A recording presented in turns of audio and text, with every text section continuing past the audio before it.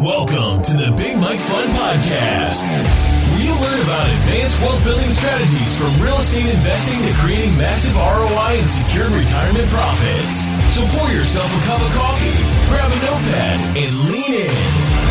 Because Big Mike has got the mic, starting now. Welcome to the Big Mike Fund Podcast. I'm the Big Mike Zlatnik.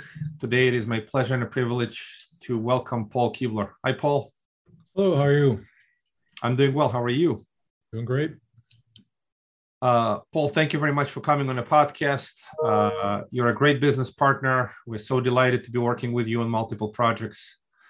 Paul is a phenomenal operator in Midwest for value-add multifamily projects. He's got a great specialty, massive footprint, lots of great folks working for Paul. But before we jump into business, could you tell the audience just a couple of words about you and your family? Where do you live? You're a great family man, just family, kids, cats, pets, horses. No, so we've been in Cleveland, Ohio for 3 generations, same small little town. My wife and I went to high school together, been married 20 years this July. We've got 2 boys, 16 and I guess 17 now and 15. A couple dogs, 2 cats, and a herd of horses for my wife. So keeps us pretty busy. Yeah, it's awesome. You have a small farm, I guess, with all the dogs and cats and horses. So feels like it sometimes. It definitely does. That's awesome. So let's talk a little bit about your company, Pepper Pike, and some of the great things you do. And you're very different from traditional apartment complex buyers. You're a specialist, and as we were chatting previously, what you do is very different. You're not just buying to buy. You're buying substantial value-add projects where your construction expertise can add a lot of value, and you're able to raise rent substantially. So you don't really take on projects unless you see substantial value add. Yeah, so what we're primarily targeting are properties that are underperforming, whether it be through construction, through management, through marketing, or whatever. Typically, we're buying properties with average rents between like $700, $800, $900, and we normally sell those properties 2 to 3 years later with rents between $1,200 and $1,500. Average rent increase over that 2 to 3 year hold period is anywhere from, in the high 40% to 75% increase. So, we are increasing the rents through construction, operations, marketing, and averages, let's say $500. When you take that $500, you multiply it by 12, you get $6,000. You throw a 6% cap rate on there, it's $120,000 of value creation per unit. Normally, the construction costs us between $20,000 and $25,000 to get there. So that $80,000 to $100,000 of profit is where we and the investors live. Yeah, that's great wisdom. You're creating $120,000 worth of value on a $25,000 investment per unit. And you obviously break some money between internal and external renovations. So let's go through a life cycle. We just invested in a great project, and I was just delighted to come to Indianapolis and see firsthand. So this Lake Castleton Apartments. So let's just go through a typical life cycle. How do you go through when you buy a property like Lake Castleton, again, fresh acquisition? What's the life cycle? How long it takes you to ramp up the operation? How long does it take you to start preparing and starting renovations? How long renovations take to the point where you can get the property fully stabilized? Yeah, so Lake Castleton's a little bit of an anomaly just because of the size of it. So Lake Castleton is 1,261 units. It's over 1,200 units. So it's probably easier, more comprehensible to talk about maybe a 300 unit community, because that's more typical of what, is out there in the market. We obviously have owned, a bunch of properties that are over 1,000 units. We like bigger properties, but for sake of simplicity, you're talking about a 300 unit apartment building that we buy. Typically, we'll start looking and underwriting the community for up to a year, 2 years before we actually are able to buy it. So we're not buying things that are marketed. We're trying to find off-market opportunities where, apartment community is in a great submarket. The average sub rent in that submarket is $1,200 to $1,300, and they might be charging $800, $900. So we're constantly going into submarkets that we like, and we're looking for communities that are underperforming in the revenue side of it. And our company is very revenue driven, as we can talk about later. But as far as the life cycle, it takes us normally a year to 2 years to put the property under contract and get that property under our control. Normally, it's a 3-month period to close it. During that period, we're negotiating with equity, we're negotiating with lenders, and we're starting to put our business plan together. The first 3 months of ownership, after we close, we're normally at the property. We're doing tenant surveys to find out what the residents like about the community, what they don't like about the community. We're taking new prospective residents through that community and talking about it. The day we close, on 99% of our deals, we're raising rents significantly. The deal that we bought together in St. Louis, rents were $632 a day we closed. We raised them to over $900 the very first day. And we actually increased traffic because of the higher price. So we're normally raising rents day one, talking to the existing residents, talking to the new residents, trying to make sure that the business plan we put together before we actually bought the community makes sense to the residents that's going to live there. So we want to make sure we're not building this for us, we're building it for them because they're going to be living there. That normally takes 2 to 3 months. The next month we spend with the architect and the design team. So we're actually planning what we're going to do construction wise. A lot of times we'll do new roofs, new siding, paint the brick, new windows, new doors, basically rebuilding the exterior so it looks like a new community when you drive by it. On the interior, we're tearing down walls, we're modernizing the floor plan, we're modernizing the finishes. We'll put down vinyl plank flooring throughout the community, new kitchens, new cabinets, soft closed doors, self-closing drawers. We're putting quartz countertops in, ceramic subway tile backsplash, stainless appliances. We like to think that, we'll take this 1980s product and put finishes in it that are nicer than what someone building a brand new Class A apartment community will do. We can never raise the ceilings from 8 feet to 9 feet like a Class A apartment would have, but our finishes can be better, so we do that. So that's the next month of our life cycle. Months 3 to 6, we're placing our orders. While we have 4 warehouses where we stock components to actually do the renovation on maybe a couple hundred units, on a 300-unit apartment community, we have to order those pieces and parts from overseas. A couple of years ago, I think we bought 3 million square feet of vinyl plank flooring. We bought 72,000 cabinets, and we buy all that product directly from the factories. And, we save that money from the, double markup between, the factory to the wholesaler to the vendor to us. So we're buying, a typical apartment renovator might pay $2,200 for kitchen cabinets. We can buy them for $900 to $1,000. So that savings, drives back into the value of the community. But during that 3 to 6 month period, we're buying normally enough to do 40, 50 units in the first 3 months from local vendors or using our warehouse product, and we're ordering it. 6 months is really when we start. By this time, we've created a rent roll that allows us to create some vacancies so we can get into the units and start working. And our product from overseas starts showing up to our warehouses.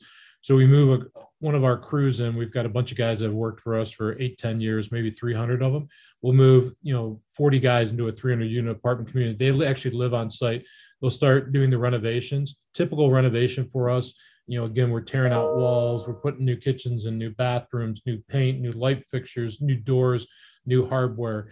That they're typically inside that unit 4 to 7 days. So on a 300-unit apartment community, just by pure math, if you take that 300 divided by 12, because they're all 12-month leases, on average, you'll get about 25 units per month to do.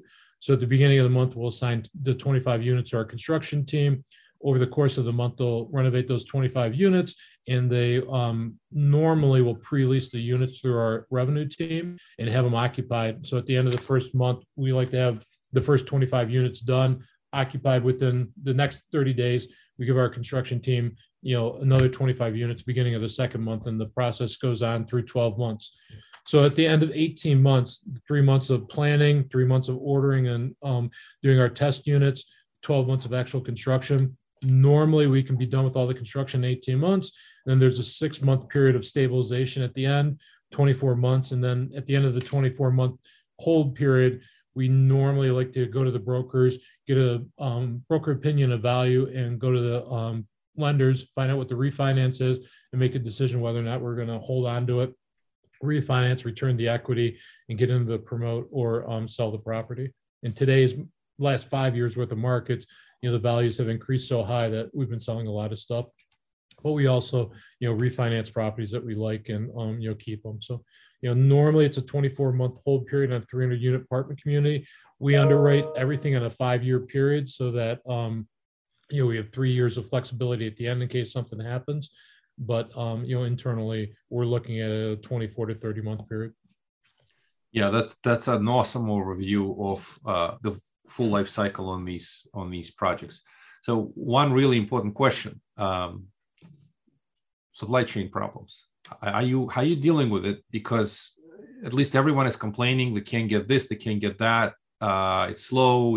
Prices are going up, and you're ordering directly from the manufacturers, but you're still able to get product delivered the way things were working pre-COVID, or you're seeing some slowdown, some price increases. How are you managing and mitigating?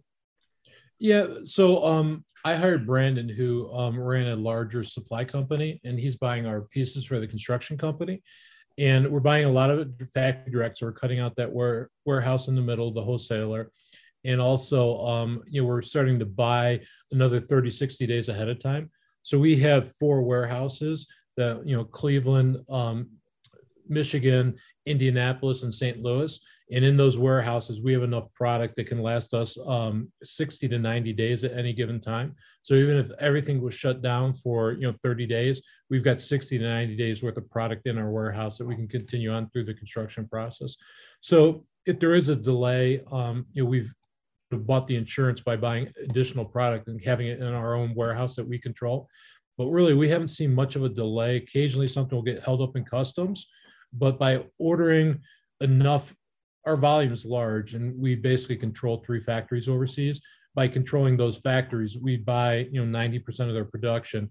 So being their only customer, we're able to control timing and cost effectively.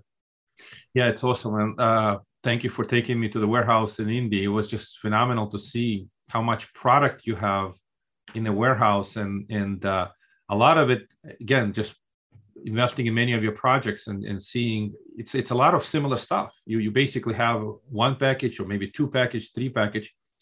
So your folks can assemble these packages and deliver the product, I guess, very, very effectively. It was just almost amazing to see. It's like a conveyor belt. Everything is just so similar or maybe identical that you don't need to reinvent the wheel. You can keep ordering the same stuff again and again, and you're buying good stuff. You're buying high quality stuff. You're not buying cheap stuff. Yeah, it's really the Henry Ford model on the Model T, right? It's we're buying the same 15 SKUs of cabinets, and if we have to buy an extra SKU, maybe there's a pantry or something that we don't normally stock in our warehouse, we can go to a company like MSF that stocks that. We can buy it. Maybe we pay another $50, $100 for that, pantry, but we don't have to store it, and we have the flexibility of doing that. So we buy product that other retailers and wholesalers have, but we also stock enough in our warehouses, and we buy direct from similar factories so that it's all interchangeable. And we do have, like to change the color of our hardwood flooring. It's a major decision for the company because I just signed a contract the other day for a PO on 1.5 million square feet of this, grayish brown hardwood flooring that we put in throughout the units. So, we do have a product that we've gone through a lot of iterations for. We do a lot of customer service surveys, asking the potential resident and actual resident what they think of our product line. And we do have a pretty standardized package. It's a cookie cutter that we can do, and allows us a lot of efficiency, allows us a lot of cost savings, and allows us to store a lot of inventory in our warehouses. So when we buy a new product or new apartment community, we can actually start renovating, within a couple weeks of closing on that with product that comes from overseas. So we have the cost savings. And, we just replaced that product in the warehouse with the product that comes from overseas, 3 or 4 months from now. So, we'll borrow from the warehouse. We'll start doing units. We bought a deal in St. Louis maybe 3 or 4 weeks ago. We've already renovated the first 20 units. And we did that because we have the product in the warehouse and we have the manpower, that we basically control. A lot of the guys that work for me, we pay them a daily rate and they live on site. They work 6 days a week, 10, 12 hours a day. And, they're very happy. They've been with me a long time. They do great work. They know what our expectations are. And, we know that what their capacity is. So, it's been 20 years building the machine. I've got a lot of really great, smart people working with me, but, it's definitely, it's working well for us now. Yeah, it's an awesome machine. I'm so impressed, and I've been investing in your projects for multiple years. I think the earliest I started investing in 2017, and pretty much everything you touch has done incredibly well. And we were just chatting previously. What's really amazing is how do you get these great projects at the IRRs where you're conservative, very conservative IRR, project level, you're in the low 20s. A lot of the projects that you get have target IRRs in the high 20s and even 30s. How do you find great deals like that? One thing you mentioned is you start looking for the deal in 1 or 2 years it takes you to get the deal. So there's a lot of pre-work. Just curious, how do you source these awesome deals at such great upside potential? Yeah, and a lot of product. So we're different than the majority of the multifamily companies that are out there today, where they're going out and they're buying a fully marketed deal at a market cap rate, and they're hoping to raise rents, $50, $100 through inflation and decrease expenses $600. And, if all that works over 3 years, they're going to be able to refinance their bridge loan out, put some permanent debt on there and be okay. That business model doesn't excite me at all. In fact, it scares me.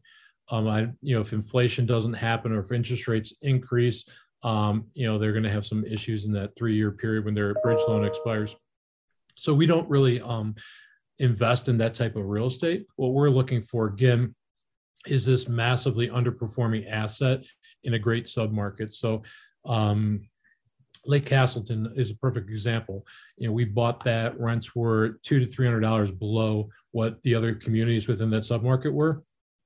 And we're able to go in. A lot of the property has the original finishes, so we're able to go in, rip out the old plywood cabinets, the old, almond colored appliances, the carpet on the floors, the standard white paint on the walls, and put in hardwood flooring, brand new cabinets, stainless steel appliances, 4-color paint. A lot of things that we sell also is that for the first resident moving in there, say they're paying $1,000 in rent, $1,200 in rent, it's probably the only time in their life that they're going to be able to move into a brand new home. So when our first resident moves in there, they get brand new flooring, brand new appliances, brand new toilet, brand new faucets, brand new paint. It's a brand new home. And if you think about it, how often does someone that has a housing budget $100 be able to move into a brand new home with all new appliances, all new fixtures, all new everything?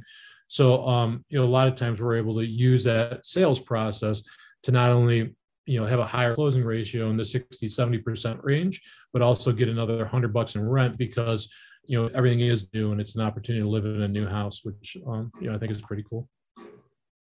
Yeah, that makes total sense. And today's high inflation environment, I guess, supports it. Well, we are seeing a lot of folks, again, and I don't have all the economic data, but the inflation includes the wage inflation. People are earning more money, including Midwest markets, and your ability to push these higher rents in these neighborhoods is sort of a function of the average income growth in those areas. Have you done any studies, at least you pick in specific submarkets that continue to see good wage increases? Just curious, how do you select your deals locations? Yeah, so on the income side, we'll buy properties where the annual cost of the apartment is less than 20% of the household income within a 1 mile or 3 mile radius.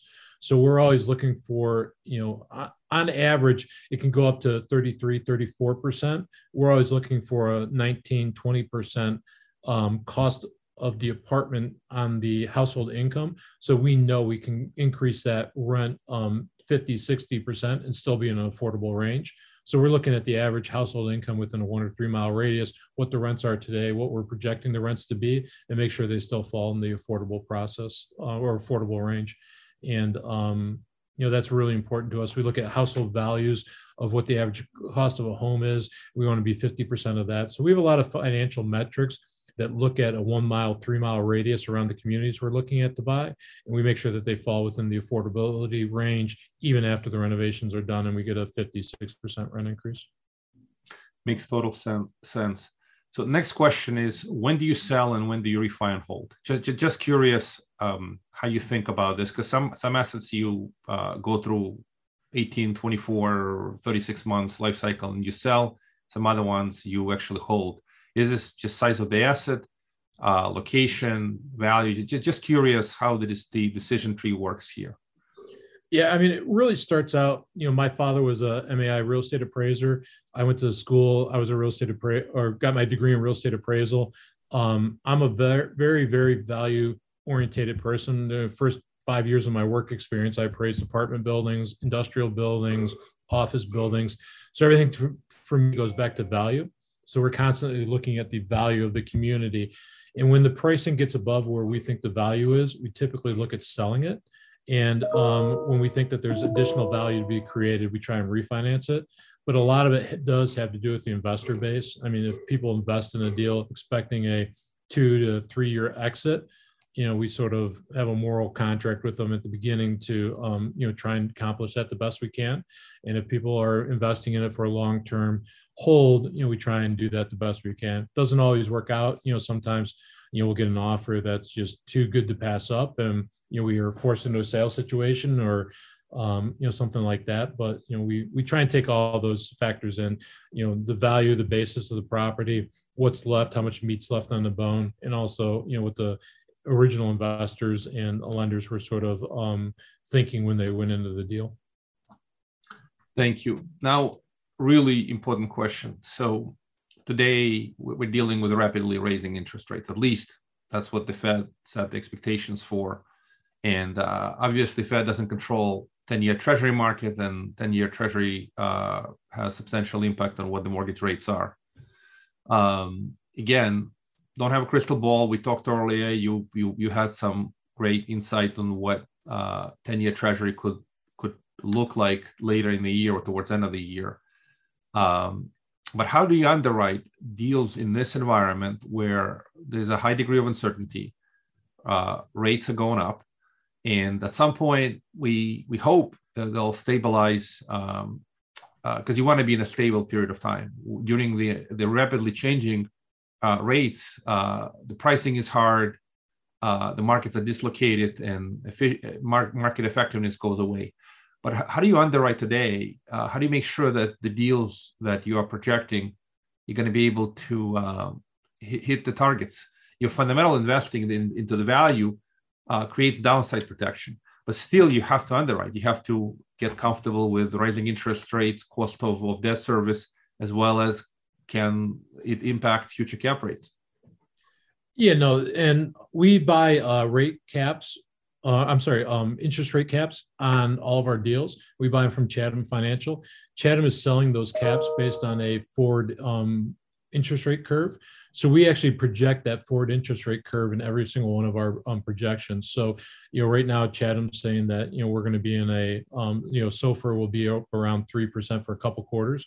We're actually building those rate increases from the Chatham forward rate curve into every single one of our projections. And we feel like that's probably one of the best estimates that we have access to, because they're actually selling interest rate caps based on that curve, and they're taking, they're investing billions of dollars based on, their belief that that curve is accurate or conservative. So we use that, in all of our projections.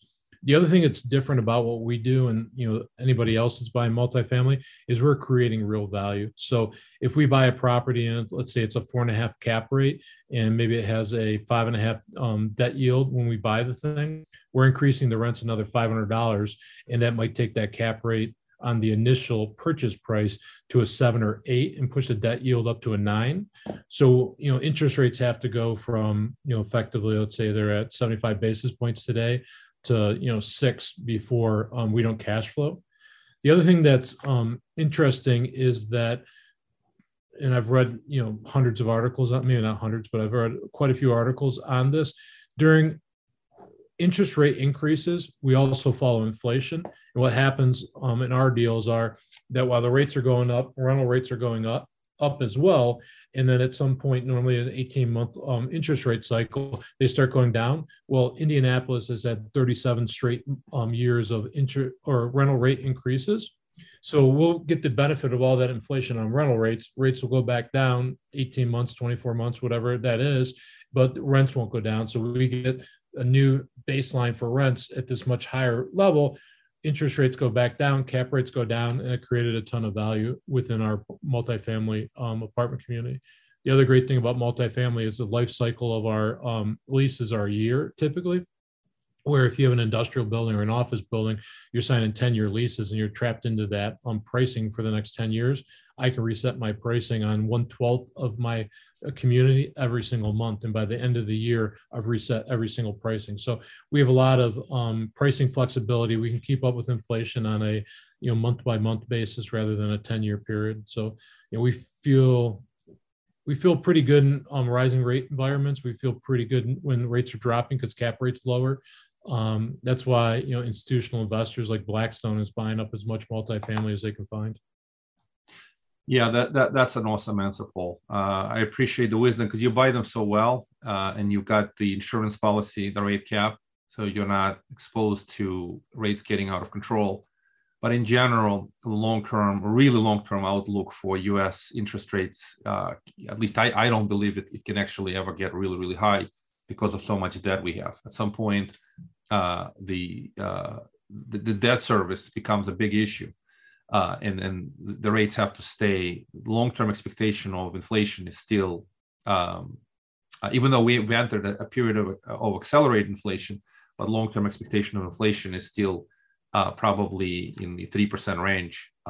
But let's go back to the how you deal with. So you explained how you're dealing with inflation and increasing rents. That's the easy part, right? Mm-hmm. High interest rates means typically inflation. Inflation means you can charge higher rents. There's a pretty substantial mechanism that protects the investment, actually accelerates the value of the equity in an inflationary environment. What about recession? So let's talk about recession. The Q1 had a 1.4% negative GDP growth, and then Q2 we don't know. It was sort of a surprise. Nobody expected the Q1 to be negative. Do you foresee that rapidly rising interest rates could actually put the economy into recession faster than we all expect?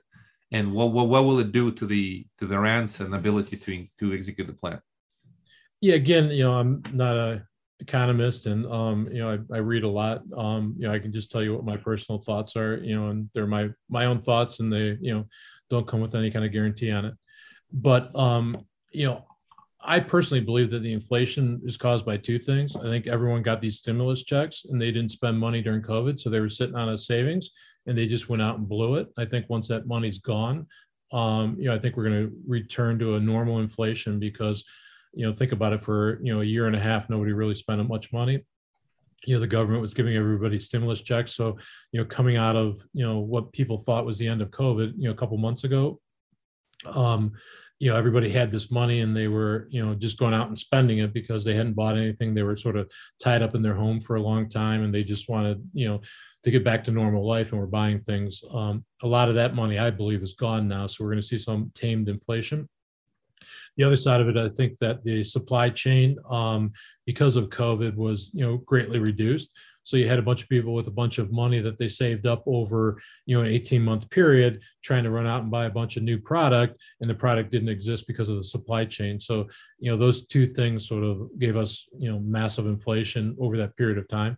Well, some of that, money now is gone. It's been spent, and supply chain sounds like, they're starting to open up. I read an article yesterday that they're talking about removing the tariffs from China to get more product here. And I think we're starting to work through that supply chain issue. So hopefully, between correcting those two things, the inflation rate will, come back into a normal range. But to answer your question on the recession side, we typically, back to the life cycle of a deal, are trying to finish up most of our, value add within the first 24 months, but we underwrite to a 5-year period. So that gives us enough time, again, reading a lot of stuff, the typical economic cycles are, 12 to 18 months. And that gives us enough time to weather at least 2 economic cycles. So we can sort of pick our time. We aren't in a situation where, at the end of 24 months, we need to sell it no matter what the economy is at. And, we have the flexibility to hold the properties. Because of the massive rent growth, we're cash flowing. So we're distributing money to investors. In a recessionary period, they're getting a check. They're probably, relatively happy with that compared to other investment opportunities through a recession. And then, cap rates are typically a little bit lower because interest rates will be dropping because, the government's trying to spur the economy back into, normalcy. And, so while pricing doesn't really fall in the Midwest, the amount of deal flow will. So in a recession, instead of doing 40 deals a year, you might be doing 20 deals a year. So it slows down. But again, with the value add that we do, which is different than most multifamily companies, we're able to create cash flow and wait it out. Yeah, that's your brilliance. It's almost like the way you invest. I kind of think of sort of Warren Buffett. You're doing like really great investing for long term.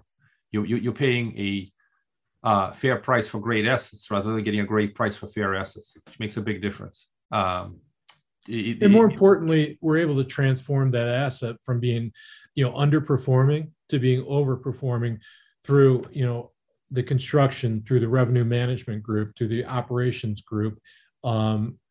Just those 3 groups alone, the average multifamily management company don't have access to, and being completely vertically integrated from where we're buying the cabinets overseas, shipping it to our warehouse, assembling it in the warehouse, putting it in the unit, giving it to the revenue group, them renting the apartment for, $500-$600 more than it was rented for, a month ago. That process creates a lot of value. So people always talk about us as a multifamily company. We're really vertically integrated, private equity group that deals in underperforming multifamily assets. We're different than 99% of the multifamily companies out there. Yeah, I appreciate that clarification because it makes all the difference. Ability to execute is a key, especially in this market, is absolutely key to the success. So you create a lot of downside protection. It's funny. I was asked this question: why we love your deal so much and why we continue to do so many deals with you versus they're trying to diversify with a bunch of other folks. And my simple answer was, you are a specialist. You can execute well. There's a high confidence versus a number of other operators. Like you said, there's a lot of speculation in what they do and high degree of uncertainty. So I certainly feel great about working with you. No, I appreciate it. The other, just sorry to interrupt, but the other thing is that we're super disciplined. We're buying a square peg that fits in the square hole. We've done 81 deals in the last 11 years, 31,157 units. We've got a plan, a system in place. If we don't do a deal next year, it doesn't really matter. I'd rather do 2 really great deals than 40 average deals. And, again, we're really disciplined. We're finding a square peg that fits in a square hole, and we're not straying from outside of that business plan. Makes sense. Paul, thank you for sharing. Thank you for your wisdom. Thank you for the opportunity to work with us. We will love working with you. If folks wanted to reach out, just is there a website? If the folks have follow-up, I know you're busy, so have to be very careful. Please only share information that you're comfortable sharing with broad audience. Yeah, no, our website is Pepperpike Capital Partners. And, if you Google it, our website will come up and you can see some renderings of what we do. You can see some pictures of some before and after projects and be able to read about the team. Thank you so much, Paul, once again. All right. Thanks, Mike. Thank you for listening to the Big Mike Fund Podcast. To receive your your copy of Mike's How to Choose a Smart Real Estate Fund book, head to BigMikeFund.com or visit Amazon and type Mike Zlotnick. Keep listening and keep investing Big Mike style. See you on the next episode.